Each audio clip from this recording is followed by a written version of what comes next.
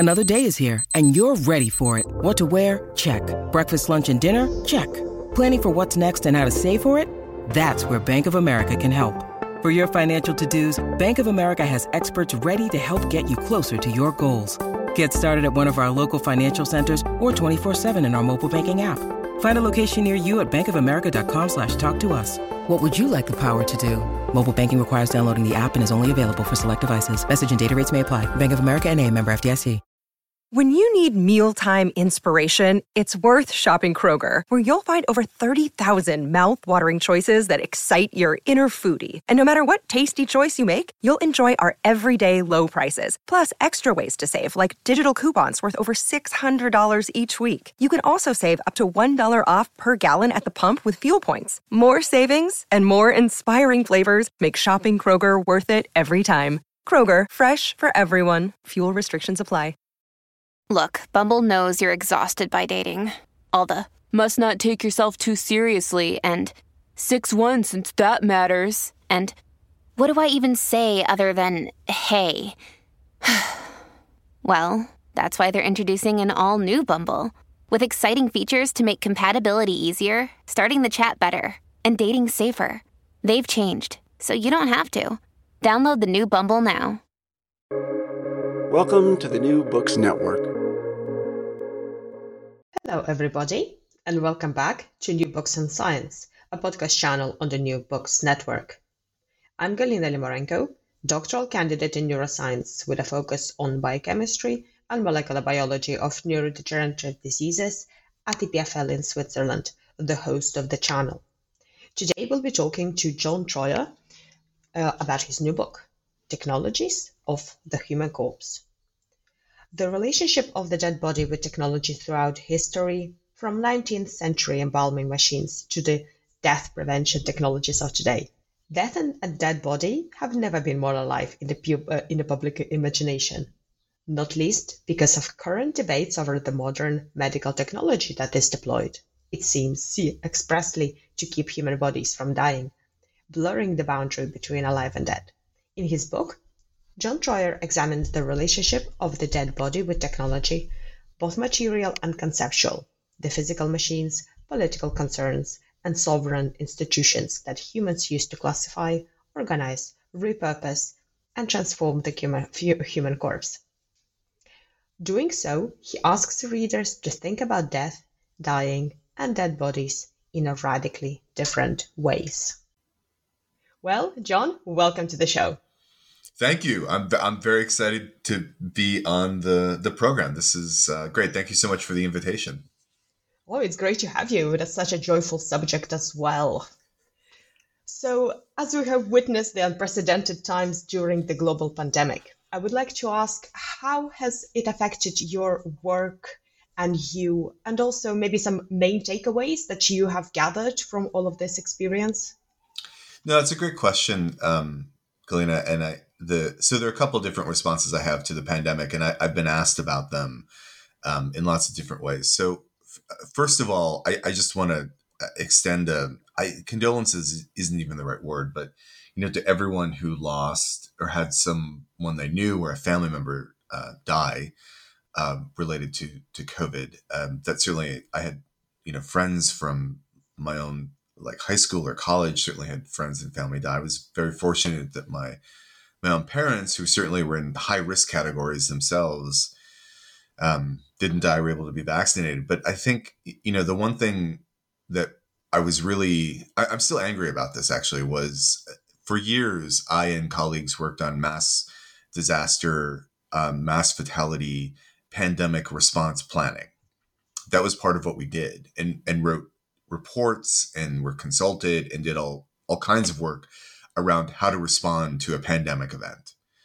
And I think all of us were utterly aghast at how none of what we had worked on seemed to have been taken off the shelf to be looked at in either the United States or the United Kingdom, which are the two countries I know. Because I am originally from the States, but I live in the UK and work in the UK, but have worked at different aspects of what I've just described in both countries. So that was one response. And I know I'm not alone in this because I've spoken with other colleagues who work even at higher levels of government about this, and they've said we don't know what happened. The other thing that happened to me was I flew to America on March 18th of 2020. So this was at really the beginning of what we didn't realize was the beginning, but the beginning of what became the COVID pandemic. And which was a week earlier than I had expected to fly to America to help my parents with some health issues. Previously, at the very end of 2019, my father had a massive cardiac arrest at an airport, Minneapolis-St. Paul International Airport, and had died, but then was resuscitated, made a miraculous recovery in ways that we, don't understand totally. And I'm using miraculous loosely here, but that's one of the only ways to describe it. My mom had issues around cancer, so I was going there to help them, and about a week after I arrived, all the borders were basically closed, all the flights were canceled, and I ended up living with my parents for 6 months in America because I couldn't get back to the UK. So I had this experience where, because of the pandemic, I've now spent much more time living and being with my parents, looking after them, caring for them, which is very important to me, than I would have otherwise. And I think about that a lot. And I think about all the people who won't be able to do that. In part because, and this brings me back to my initial point, because their friends and family died from a completely preventable scenario, by and large. And that's what makes me so angry, that so much of this could have been prevented and just wasn't. And I am hoping in the future will be looked at very closely as to why that is the case. Oh, I'm really sorry about your parents, but I'm really glad that everything worked out and you approached it very mindfully as well. Well, and my parents are fine. They've been vaccinated. I mean, they're in good health. You know what I mean? Like I have to tell you then too. So then this isn't funny, but some people will be like, well, you would have thought you would have learned your lesson. Then in December of 2020, December 13th, I flew to America again, this time to see my parents for, the holidays, as you do. And then the next week, again, everything got closed. So I then spent 5 months living with my parents again, moving into 2021. And I've just now returned to the UK after a month. And it is, but because everything was done remotely, everything was done online, it was this weird situation where it didn't honestly make a difference where I was in the world because of the work I do, because of my job. And I feel I've never for a second taken any of that for granted, because there are so many people, and I think we see this in the mortality rates around COVID. It should come as no surprise that the individuals who are dying are the individuals who do not have the time or the money or the social access to not have to directly engage in activities that could put them at risk. And I said as much to my students on the last day that I taught an in-person class, which was March 17th of 2020, for the students who were there before really, for example, the University of Bath, where I'm a faculty member, shut down. But certainly this was when universities in the UK were just beginning to close down.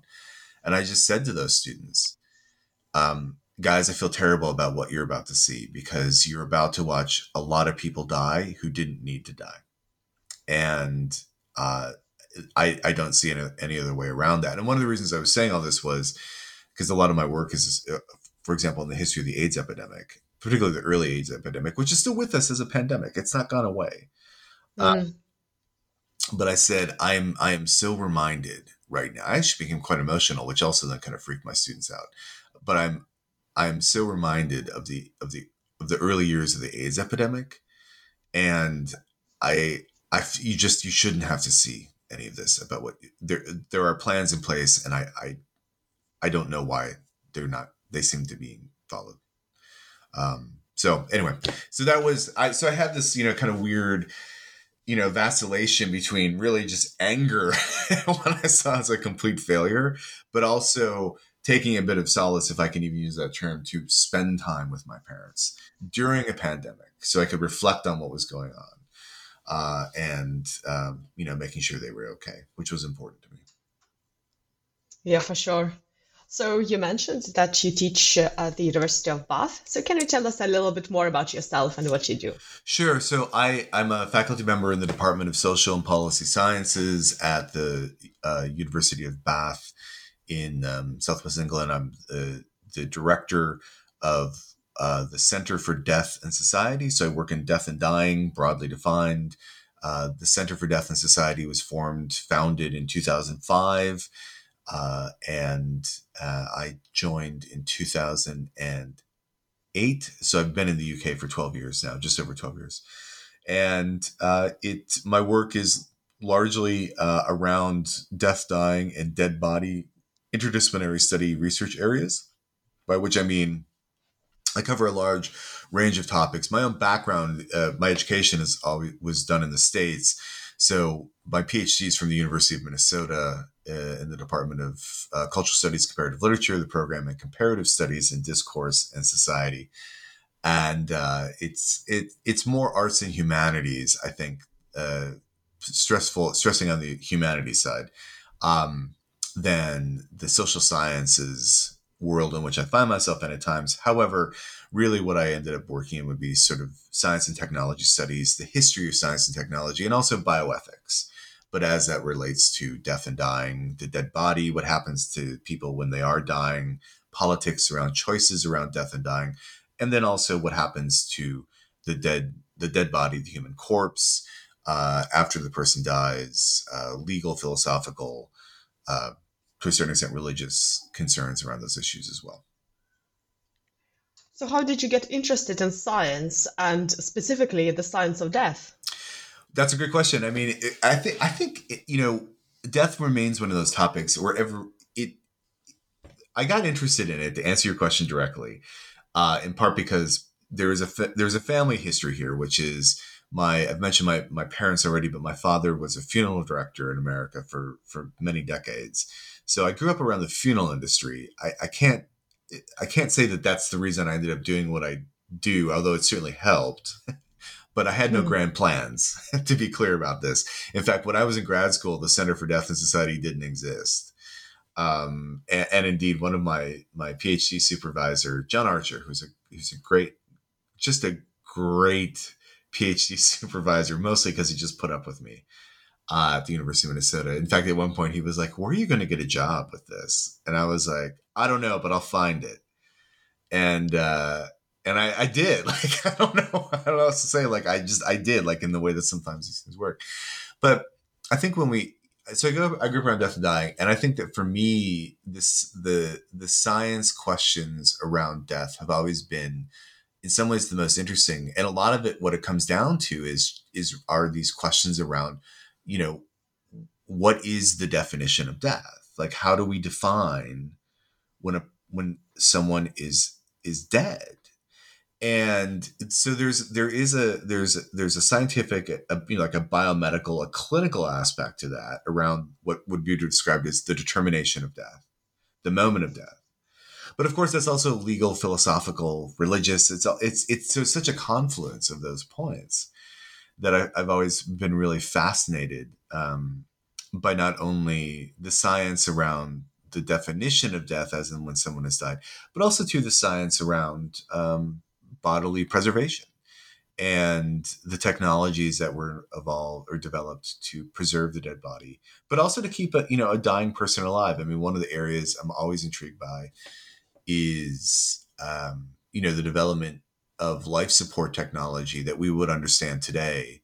So artificial respiration, ventilation, any number of devices that emerged in the 1970s as tools that we humans can use. And, the vast philosophical and ethical dilemmas those tools facilitated, in part because, we humans continue to rethink and redefine what is death. And that, to me, I think is always interesting to study.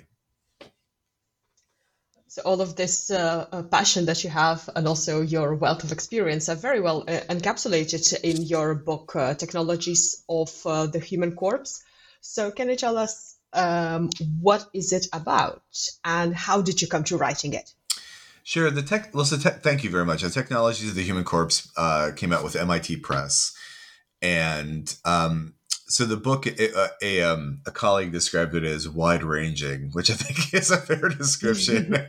But it effectively what the book encapsulates or looks at is it's not a linear history here, but a development of how different tools developed by humans to do things with dead bodies have altered and changed perceptions of both what is a dead body, but also how death looks like. So what it looks at, so it starts with, for example, the 19th century in the use of the West predominantly, but tech that was developed for embalming to preserve the dead body in a more reliable method, but also photography and the photographing of the dead, which created a photographic, a copy, an image. And I think that what I was interested in was how these different tools, none of which are technologically determined, and many of your listeners, I would hope that the technological determinism flags would go up around this, none of which is technologically determined. And I make a big point of that because,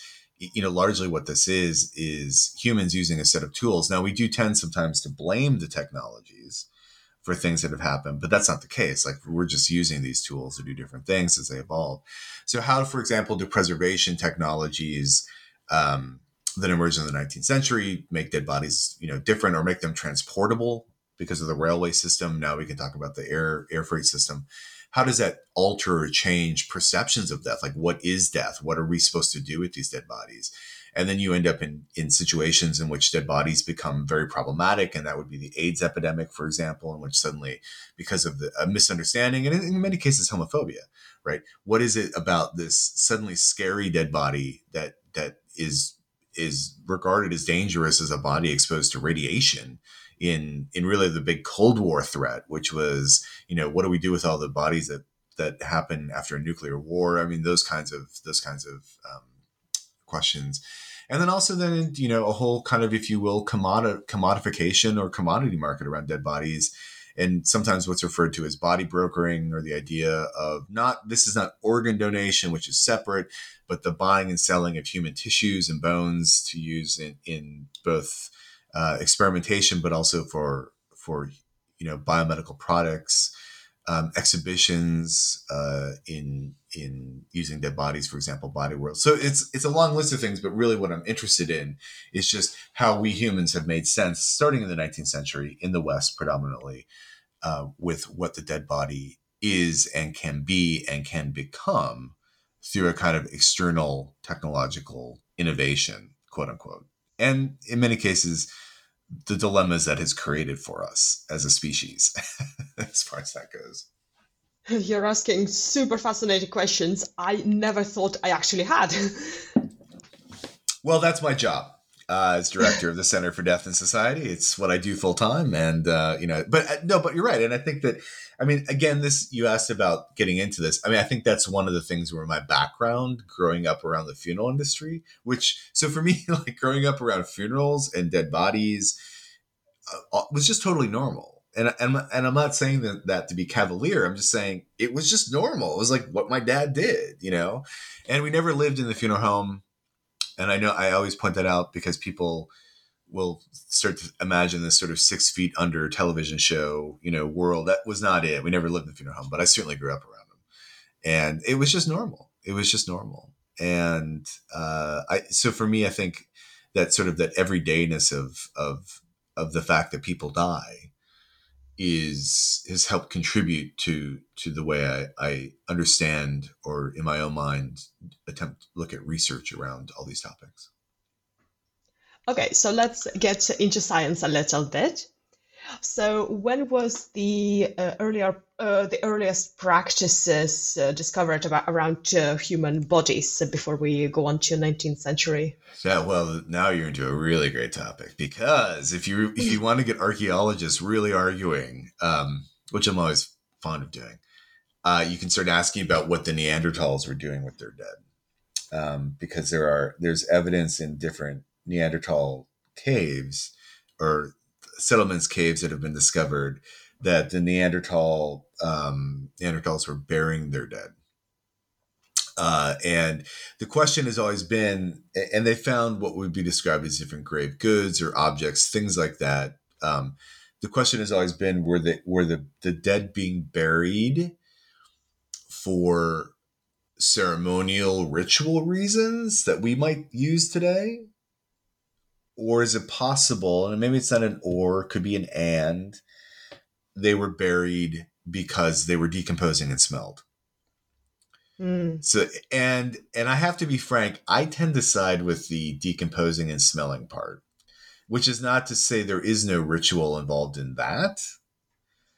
But I think that what we're getting into is, so if we talk about technological innovation around dead bodies, one of the most significant, and I would say important human inventions in this regard was the digging of the grave, because the grave space, the burial space, doesn't happen on its own.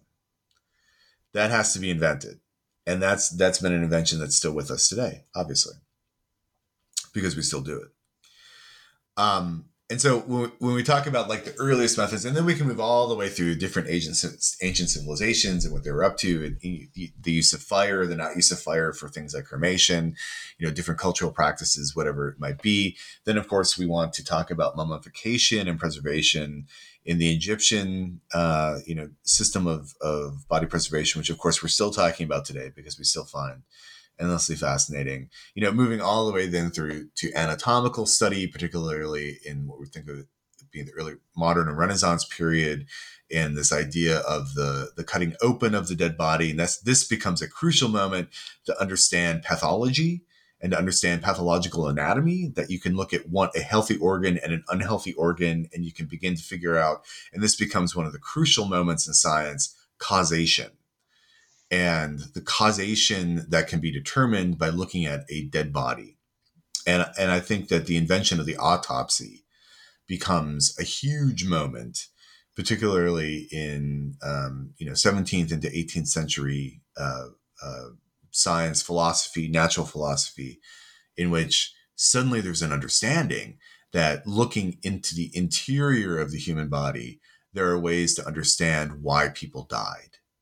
And I think that the ability to determine causation from that set of tools is with us today, so much so that when we have an indeterminate cause, or it's not possible to say why a person died for any number of reasons, it really bothers us, because we have so philosophically come to understand that death is something that can be determined.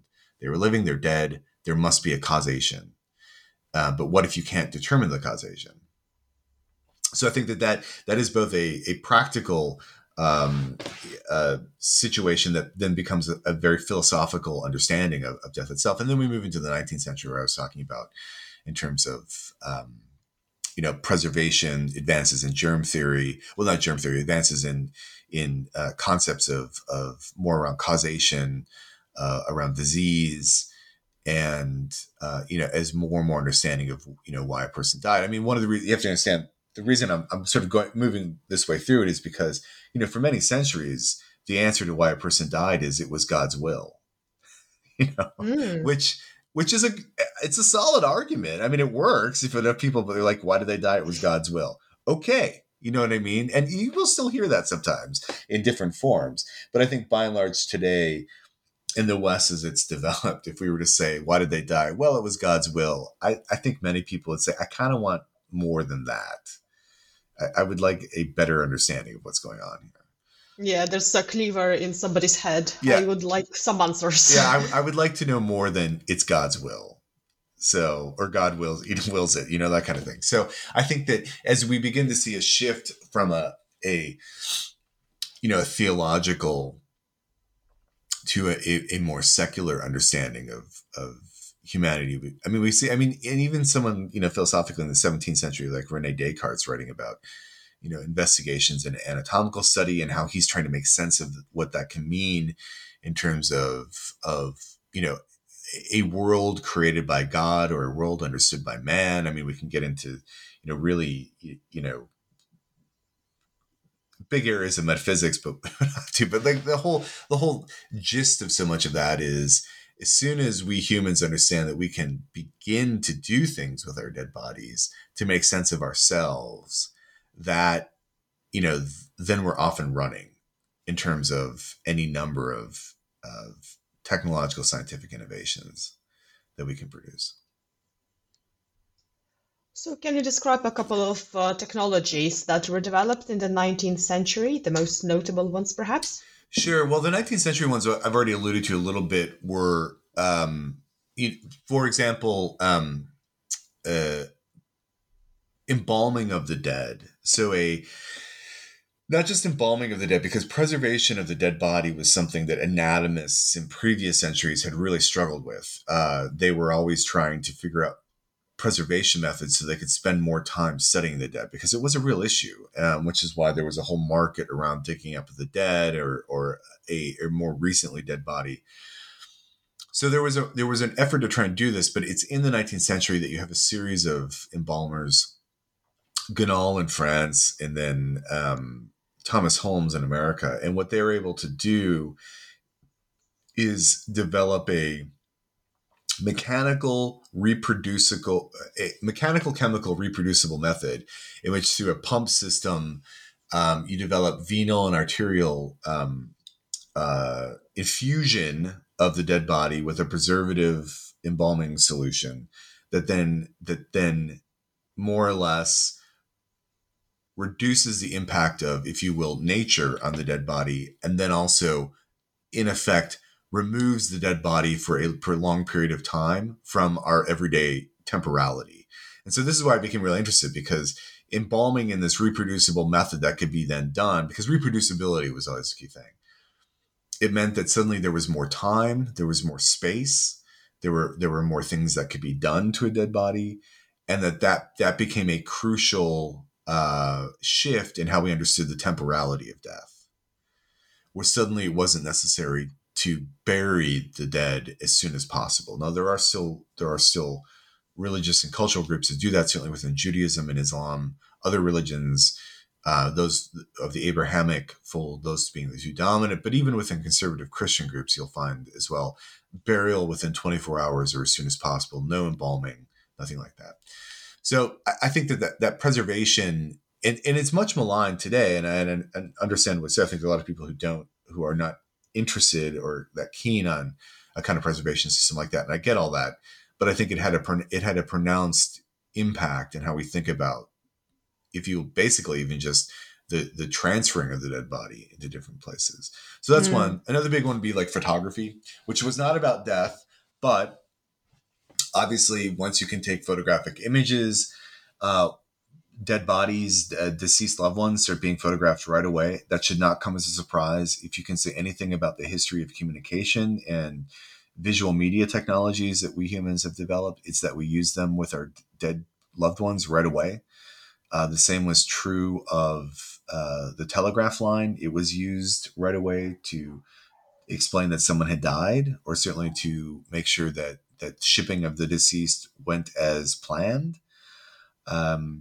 And that once we begin to understand the different ways to communicate, both that someone has died, but also to capture that, their use. And that's why when we talk about digital technologies today, the foundations are laid in the 19th century. There's no question about that in my mind. I don't think they can be different, but that's in the 19th century we begin to see it. There's also the invention of like anti-grave robbing technologies, right? You can find these online. They're great blueprints. Google Patents has a lot of them, or, devices, guns, cannons that are loaded to fire if you open the vault without the proper, key or lock, but also then, and this is true, I've always wanted to do a project around this, anti-premature burial devices. I've always wanted to build some and then have myself buried and then, try them out to see if they work. Oh dear. Well, I mean, it's sort of like an experiment, or maybe just make some models, but like, ringing bells or horns to if you wake up suddenly, you come to and you're like, I'm not dead. And you ring a bell or you hit a button. So like a horn sounds or something like that. I mean, so yeah, for sure. And people sometimes use the mobile phones, don't they? Yeah, absolutely. Yeah. Well, they'll put they'll stick it's pretty common to stick a phone with someone in the coffin, yeah, today, which is more or less, I think, just an object that, you can think of this almost as a grave good, like an object that you would put with something. I actually am interested in this because, of course, those devices are going to exist long after we're all dead. And so it will vex future archaeologists, I'm sure, as to what the hell are these things. But nonetheless, yeah. So as we move to the 20th century, were there any notable developments then? Sure. Well, of course. I mean, I think so. Yes, significant ones. I mean, I think that as far as preservation technologies go, everything we're talking about in the 19th century moves into the 20th century. But then, of course, it becomes electrified, motorized, and so those are key differences. The photographic of the dead doesn't disappear, although we don't see the photos on display they would have been done in the 19th century, which is one of the key things. And I think you can argue that the photography of the dead has actually expanded, particularly with people's phones, but that they're not on display the way they were. In which, in the Victorian period, people would have the deceased, sometimes parents holding the dead child, on display for other people to see. But so I think that's continued. I do think one of the major innovations in the 20th century, and it's one that, I mean, it's not that we take it for granted today, but it's one we don't think about as much, was the development of cadaveric donation for organ transplantation, and the understanding that you could use organs from a deceased individual to help keep another person alive. And so I think that was an idea that had been around for a long time. So it was experimented on, going back a number of centuries. But the idea that could be done, and could be done through a combination of both surgery and, pharmaceutical, help or drug help, that became a thing that is now with us. And I think, has genuinely saved many, many people's lives, in part because they have, kidney, a heart, particularly a heart or a lung, from someone who died. And I think that was a significant breakthrough. Yeah, for sure. Successful transplantation was a huge development, and I mean, successful and reproducible. I mean, that becomes so that it becomes standardized in a way. And it is possible to have, of course, living donors, and we can talk about kidneys and other, body parts that way, but particularly the heart. And I think that, and as I talk with my students about this in my sociology of death class, I said, the thing about the heart is, if you're going to donate your heart, it means you have to be dead, because there's no other way around that. And interestingly, that opens up an older philosophical question, which is one that you can even make the case that Rene Descartes was struggling with in his own writings. I've always read Discourse and Method that way, but this way, which is, so where is the person, right? Where is the person? Is the person in the brain, or is the person in the heart? And, philosophically, for a long time, many centuries, the answer was the heart, because it was where, we think about the soul. I'm not using soul here, but I'm using this idea of the person. Now, of course, we think about it as being very neurologically driven. Like, the person is in the brain. But this is why you still have groups that will say, as long as the person's heart beats, they are alive. Which has been created all kinds of problems once we get into artificial ventilation and life support in the 1970s, because their heart could be beating, but is the person still there? And I bring all this up because I'll throw that one at my undergrads, and they will go all over the place with that one, because they're like, oh my God, I haven't thought about, I don't know. And then and you'll find a lot of them will say, no, it's the heart. It's not the brain. I think that's where the person is. So I think that there's a kind of legacy of that when we talk about something like heart transplantation. It's fascinating. So you already mentioned how opening the corpse really revolutionized our understanding of the disease, and trying to really look at the causation part with all the pathology. So how are the body parts used today in the sciences to really inform us on the processes in the living bodies? And maybe some ethical quandaries that surround it as well? Yeah, no, that's a great question. I mean, how dead bodies are used today um, is uh, is multifold. There's multi purposes going on. So on the one hand, we've already talked about organ transplantation, but I'm going to step away from organ transplantation when I answer this question, because organ transplantation, organ donation is largely, and here I mean vital organs, is something that is regulated in a way that what I'm about to talk about is not. So, and also I would say that organs are privileged in a way. They're heroicized in a way, which I think is legit, that are different than, let's say, bone and tissue donation. That there is a whole other world of both medical research, but also industrial products that are made that do not involve organs, because that is something that is seen as just being different. So what do I mean by other products? Well, for example, in addition to being an organ donor, as many people are, as I am, you can also be a bone and tissue donor, which I am as well. Skin donor. So it is possible to the older term, which isn't so much used now, is harvest or extract bones, tissues from an individual who has died, and use those for both medical treatments, if you will. So, for example, using skin for burn units. Or also using bones to create different kinds of bone screws or medical devices to be used, more organic materials for surgical procedures. But you can also, for example, donate your eyes, and eye banks collect corneas to use for different procedures. That actually, interestingly enough, that the eyes are the one thing that a lot of people don't want to donate. And I found this with my students too. I'd never thought about that, but I read about it, that many people are really, in fact, I have to be careful when I start talking about eye donation in my class, because it just drives a lot of students absolutely up the wall to think about it. There's just something about the idea of donating one's eyes for the corneas, or eye enucleation, as it's called. That a lot of people cannot handle. And in fact, some of your listeners right now might be like, stop talking about the eyes. I don't want to, I'm having a panic attack. But that, there are ways that over the years, what have developed is there's a whole system of, if you will, buying and selling of human tissues and body parts for different industrial experiments. So, for example, impact studies around car impacts. The military has done experiments around the impact of different explosive devices. I mean, the list can go on and on. Effectively, if you want to try and study what an accident or what some kind of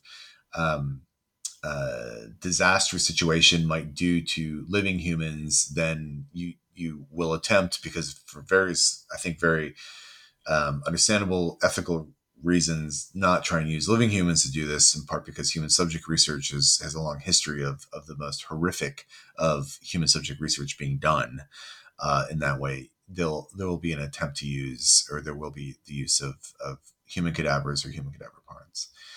And it's a whole industry. And I think that there have been real scandals, which can be an overused term, but scandals that have emerged when it became clear. And if you have individuals who are, responsible for medical schools listening to this podcast, I want to make it clear that this is not me casting aspersions on medical schools or cadaver,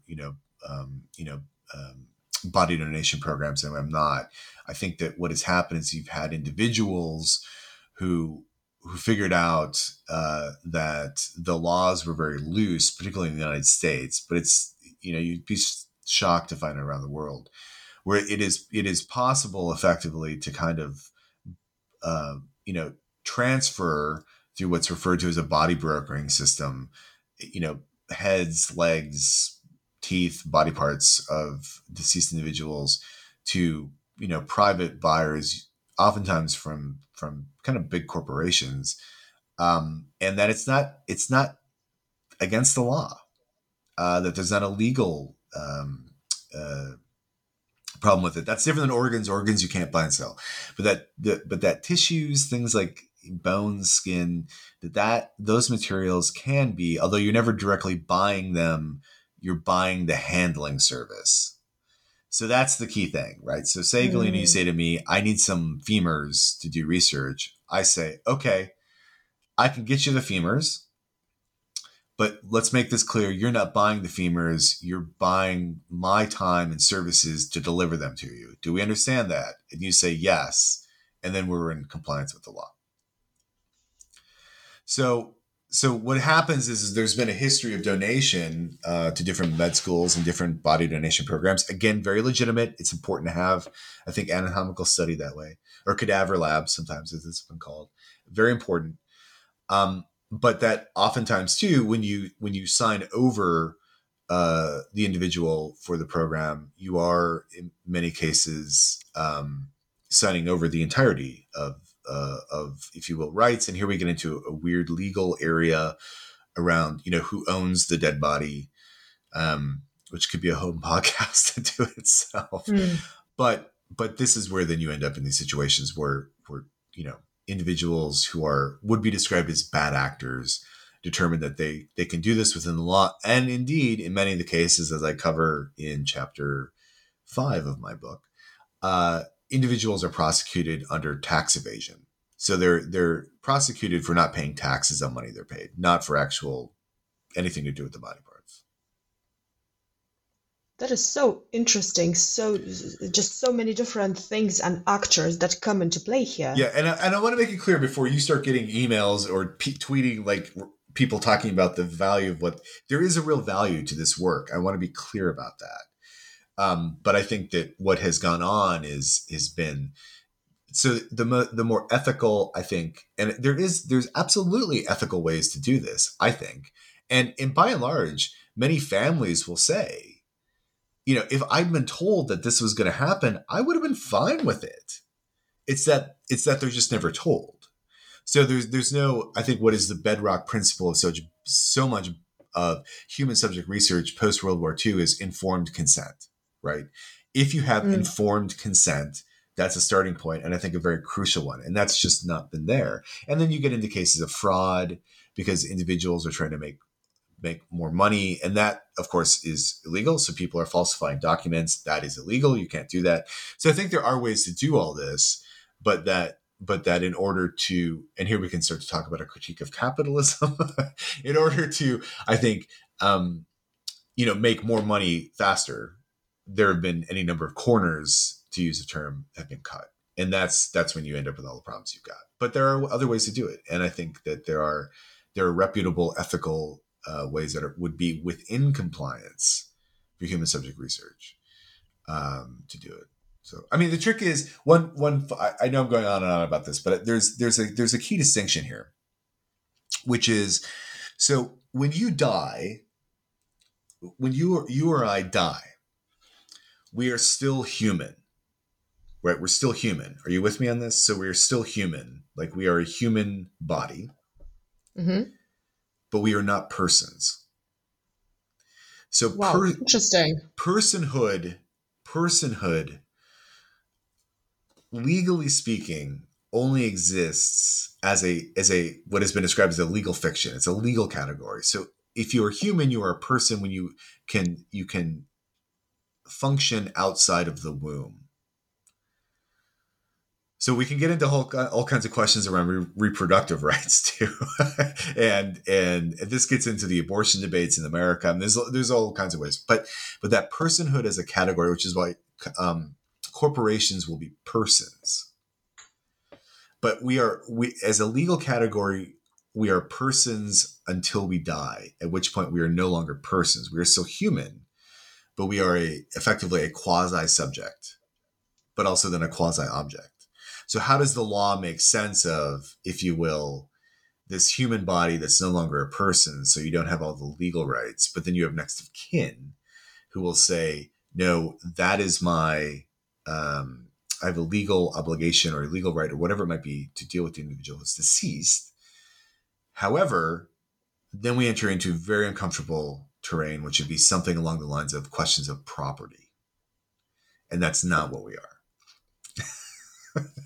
So that's what I'm saying. Like, we start to think about you can think about these philosophically, but these are very, very important legal distinctions that really come. I really appreciate, that you brought up these clarifications, and I think that what your book really serves really great purpose to bring all of this into the spotlight. Because being realistic, most of us actually feel that this world is just so far away, and we don't really know how how our bodies are going to be taken care of after we die. Of course, we can make arrangements, but if you would like to donate your femur to science, for example, I'm not really sure I know how.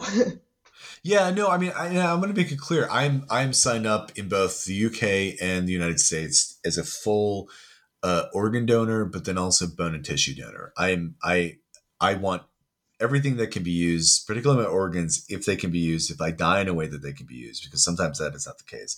Bone and tissue donation is a little bit easier.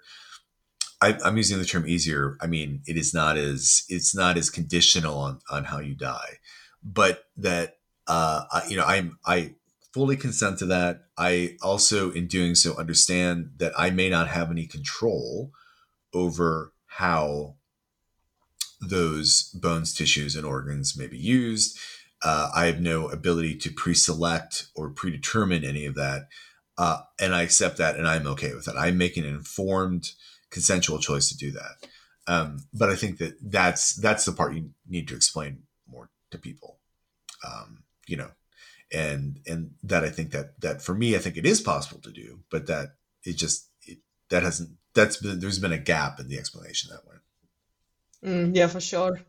So there are a few concepts around dead bodies and technologies that came into public eye, and now and then they resurface. So, for example, like exhibition body worlds, but also body farms. Right. Can you maybe give us a bit of an explanation of any of those? Sure. Well, I think we need to draw a big distinction between the body farm research facilities and body worlds. In part because, for sure. Yeah, no, I know. In part because if anyone who works for any of the body research facilities is listening right now, they might be sort of like pounding their fists on the thing, like, no. But I think so. Let's take them separately. So the most famous the most famous of the body farms would be, of course, the body farm down in Tennessee, which was started as an idea by Bill Bass, and this idea of an anthropological research facility.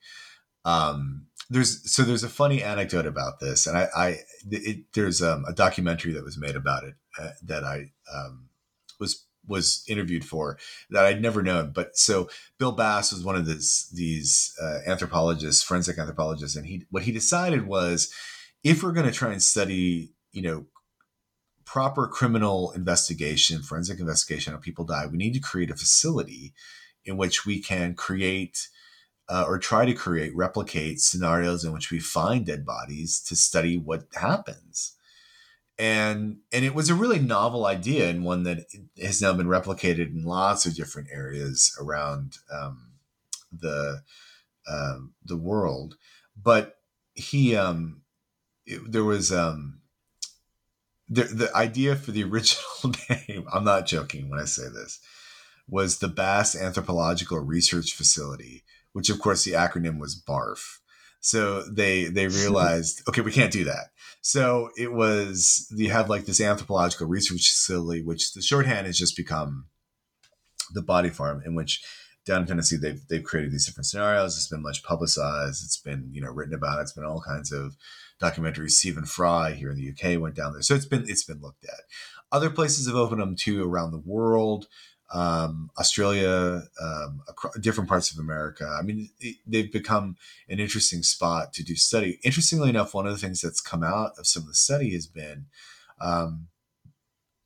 has the soil in some instances become too contaminated by previous research, so that it's actually impacting the results that people are finding. that there might be a limited use for some areas. Now, there's different research in trying to prevent that, but that in some cases, maybe the research itself needs to rethink exactly what's going on. But certainly entomologists have been crucial here. So forensic entomology and the study of how different bugs, insects are found or located around dead bodies, that's been a huge area in development that way. So that's the body farm. And that's really about, figuring out, criminal analysis and forensic analysis that way. Then you have things like exhibitions of dead bodies, which are different but similar even to, for example, like exhibitions of Egyptian mummies, but in a different kind of way. That Gunther von Hagens starts in the mid-90s, and Gunther von Hagens is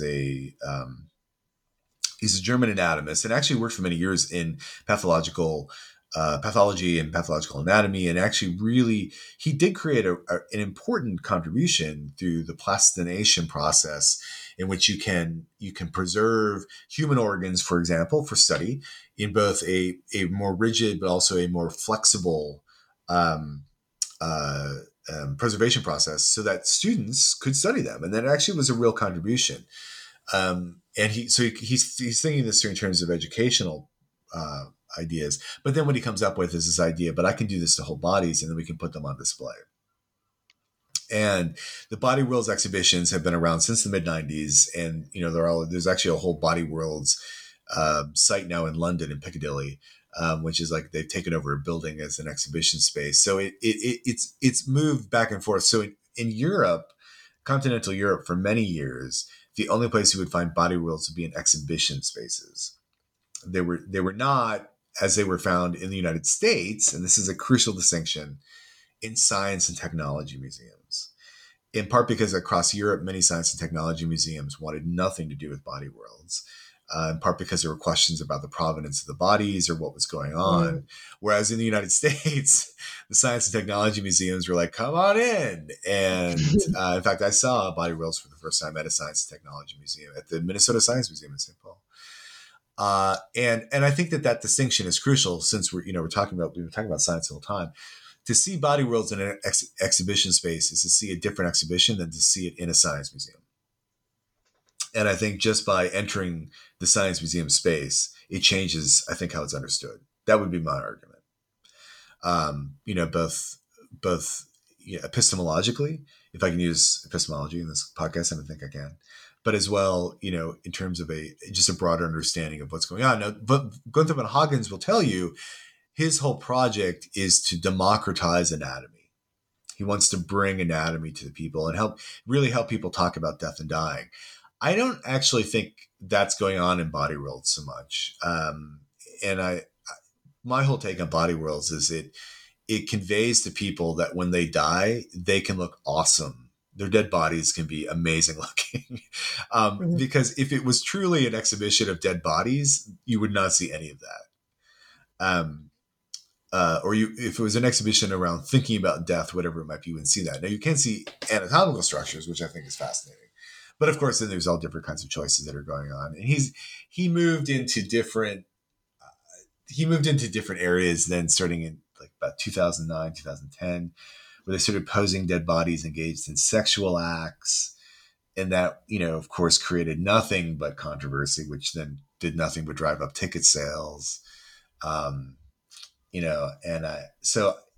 they've also engaged in, preserving dead animals, which I find interesting. These are animals that are donated from zoos that have died, because I think that, in some cases, you can imagine that animal species becoming extinct in the future, but what's left are these plastinated remains. So that to me has always been fascinating. But also too, I think just in general, the plastination process creates dead bodies that are going to be around way, way after, again, we as a species are dead. And so, we humans living now are dead. And so that's going to actually then also create, I think, weird issues for future archaeologists or historians. Like, what were they doing with their dead bodies? Does something like Body Worlds become representative of the late 20th, early 21st century moment of dead body technology? Does it come to be represented as this is what they were doing when actually it was just a series of exhibitions? Yeah, for sure. And exhibitions like that and similar things, they really make you think. And especially as you mentioned, we have animals and we have humans, and many people would look at dead animals a little bit in a different way. And then you're given opportunity to look at a dead human, and you start thinking about your own relationship to dead bodies. So I was just wondering, what insights have you gathered about our society when thinking about how we perceive and what we do with the dead bodies?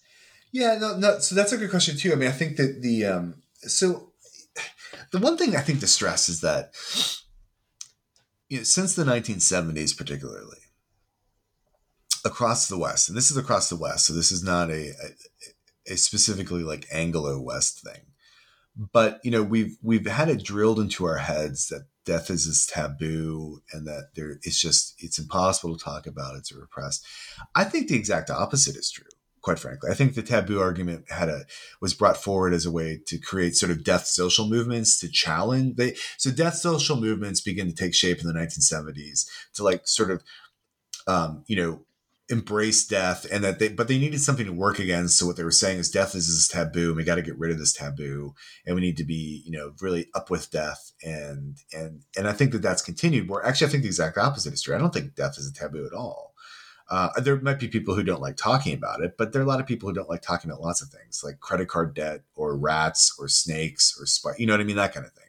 So there'll be people who don't like things. I don't think it's a taboo. In fact, one of the things I've learned really across my life, but particularly in my research as director of the Center for Death and Society at the University of Bath, and in my book, Technologies of the Human Corpse by MIT Press, is people really want to talk about death and dying. The sociology of death class that is taught in my department is filled to capacity every year with a waiting list.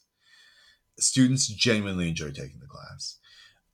People really want to hear, public lectures on this material. And in fact, I think if you can say anything, is that death has always been extremely popular, certainly, let's say, post-World War II, as a topic that people really want to engage with and talk about.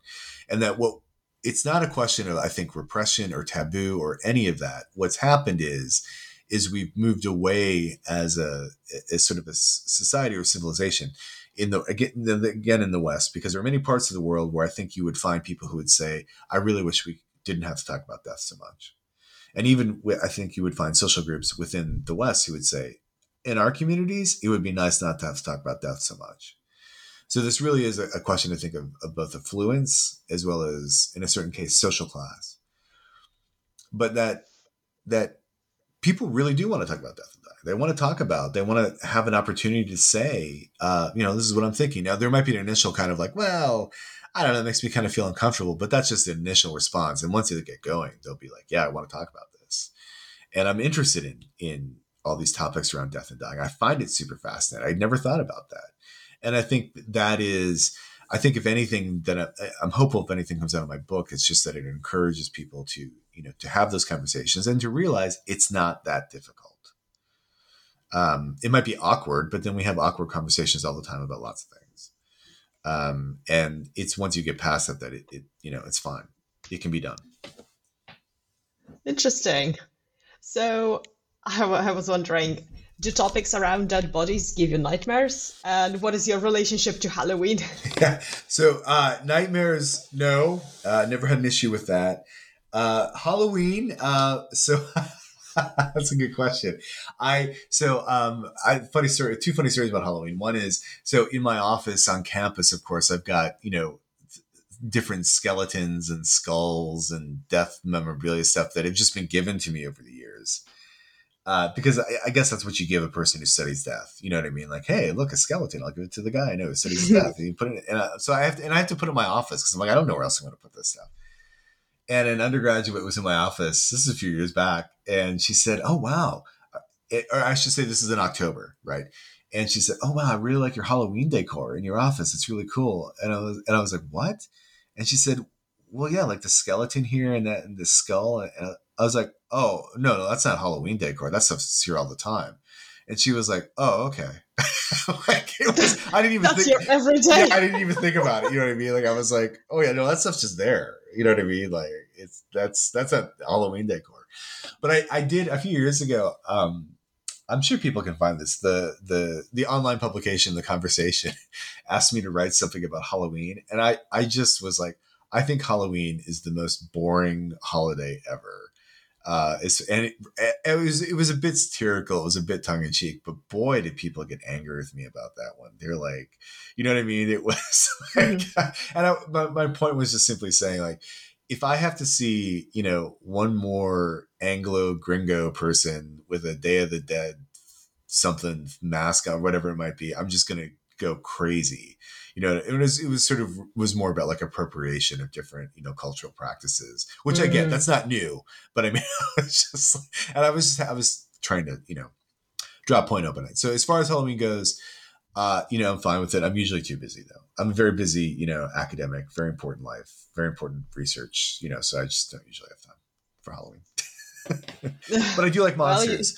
I like monster movies. So there's that.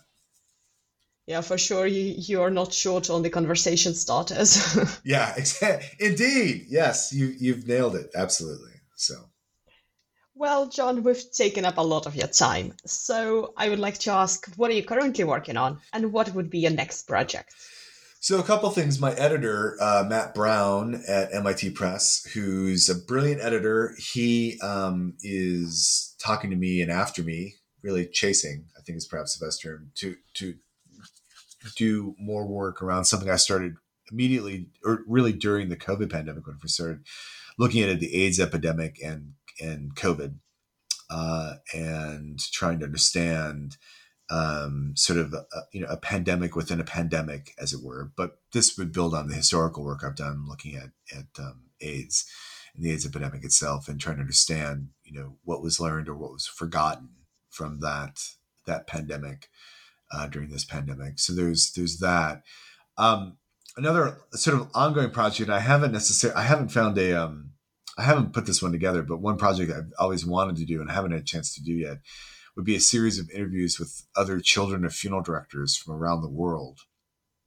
Because the informal conversations I've had with other children of funeral directors, we've all had similar-ish experiences, and in a kind of uncanny sense, which I guess makes sense, but also in strange ways you wouldn't necessarily expect. So I've always wanted to do, what it is to be the child of a funeral director who grows up in a world, where you are by definition, because of that, just very unique. But then around the world, how do different children, in conflict zones or in different parts of, non-English speaking world, how do they understand what they do or how the world operates? So there's that. I'm trying to think. I should have come up with a long list of projects just to list off there. But there's all different kinds of research that's it's always going on that way. That sounds super interesting. So where can our listeners find more information about your work and also the technologies of the human corpse? Sure. Well, I think, obviously I want to put in a plug here for the Center for Death and Society at the University of Bath. We have a newsletter, and it's free. You can always go to the University of Bath website, or just Google Center for Death and Society. We're the only one. So you'll find us. Mm-hmm. But the Center for Death and Society is on, it's on Facebook. It's also on Twitter. My own personal work, you can find me. Probably the best place to check would be on two places. One would be on Twitter. So I tweet under the name the Death Reference Desks, which was a project that was started with a couple of librarians that I've more or less kind of it's morphed into me working on it more myself, which is fine. That's the way projects go. And that's Death Reference Desk on Twitter is just at DeathRef. So death and then REF. Like I'm the referee of death. I don't know if that's true, but like DeathRef. Also, I've got a website, johntroyer.com, because everyone's got a website. And you can find stuff there. I think the other place to find more information about my book, so the book Technologies of the Human Corpse, I'll try and say it as many times as possible, is available in all the places. It comes out in paperback in August, but it is available in all the places you would find books online. And I mean all the places, big independent or big sellers, small independents. And you can also find it at the MIT Press website. And if you just Google Technologies of the Human Corpse, you should be taken to it. But yeah, you can find it in all the places you would find books, both book form and I believe ebook form as well. But yeah, please do, please. And if you ever for some reason happen to be around me, I don't know why anyone would, or I suppose when social distancing is no longer around us, whenever that might be, and you have the book, I will happily sign it if you want me to sign it. You don't have to have me sign it, but I'm saying, because that could be awkward if I'm like, I'll sign your book, and you're like, I don't really want you to. I'm like, okay, but if you do, I'll happily sign the book. More, and I'll say, and especially if you explain, because it was Galina's important and crucial interview I heard you with. So yeah, so you can find it all those places that way, or just email me at the University of Bath, and I'll figure it out how you can get a book that way. So that's fine. And don't send any more Halloween paraphernalia. Yeah, don't send any more. I have more Halloween. Honestly, I'm not joking when I say over the years, people have been like, it's every year when Halloween decor comes out in the shops, the stores, and people are like, I saw this, I thought of you, I thought I'd buy it for you. And I'm like, great, thanks. I honestly have like a shelf that's partially just got stuff from Halloween that people have bought me, in my office. I really do, and it, because I appreciate people thinking of me. I do, but it's funny how that happens every year. Yeah. Excellent. Well, thank you so much for joining me today. It has been a really fascinating conversation. Yeah, no, thank you for the opportunity. I really appreciate it, and I certainly hope all the the listeners have had a chance to, think through any number of topics related to death and dying. And I would encourage everyone to think through, particularly organ donation, bone and tissue donation opportunities. And, certainly I think being a donor is an important thing.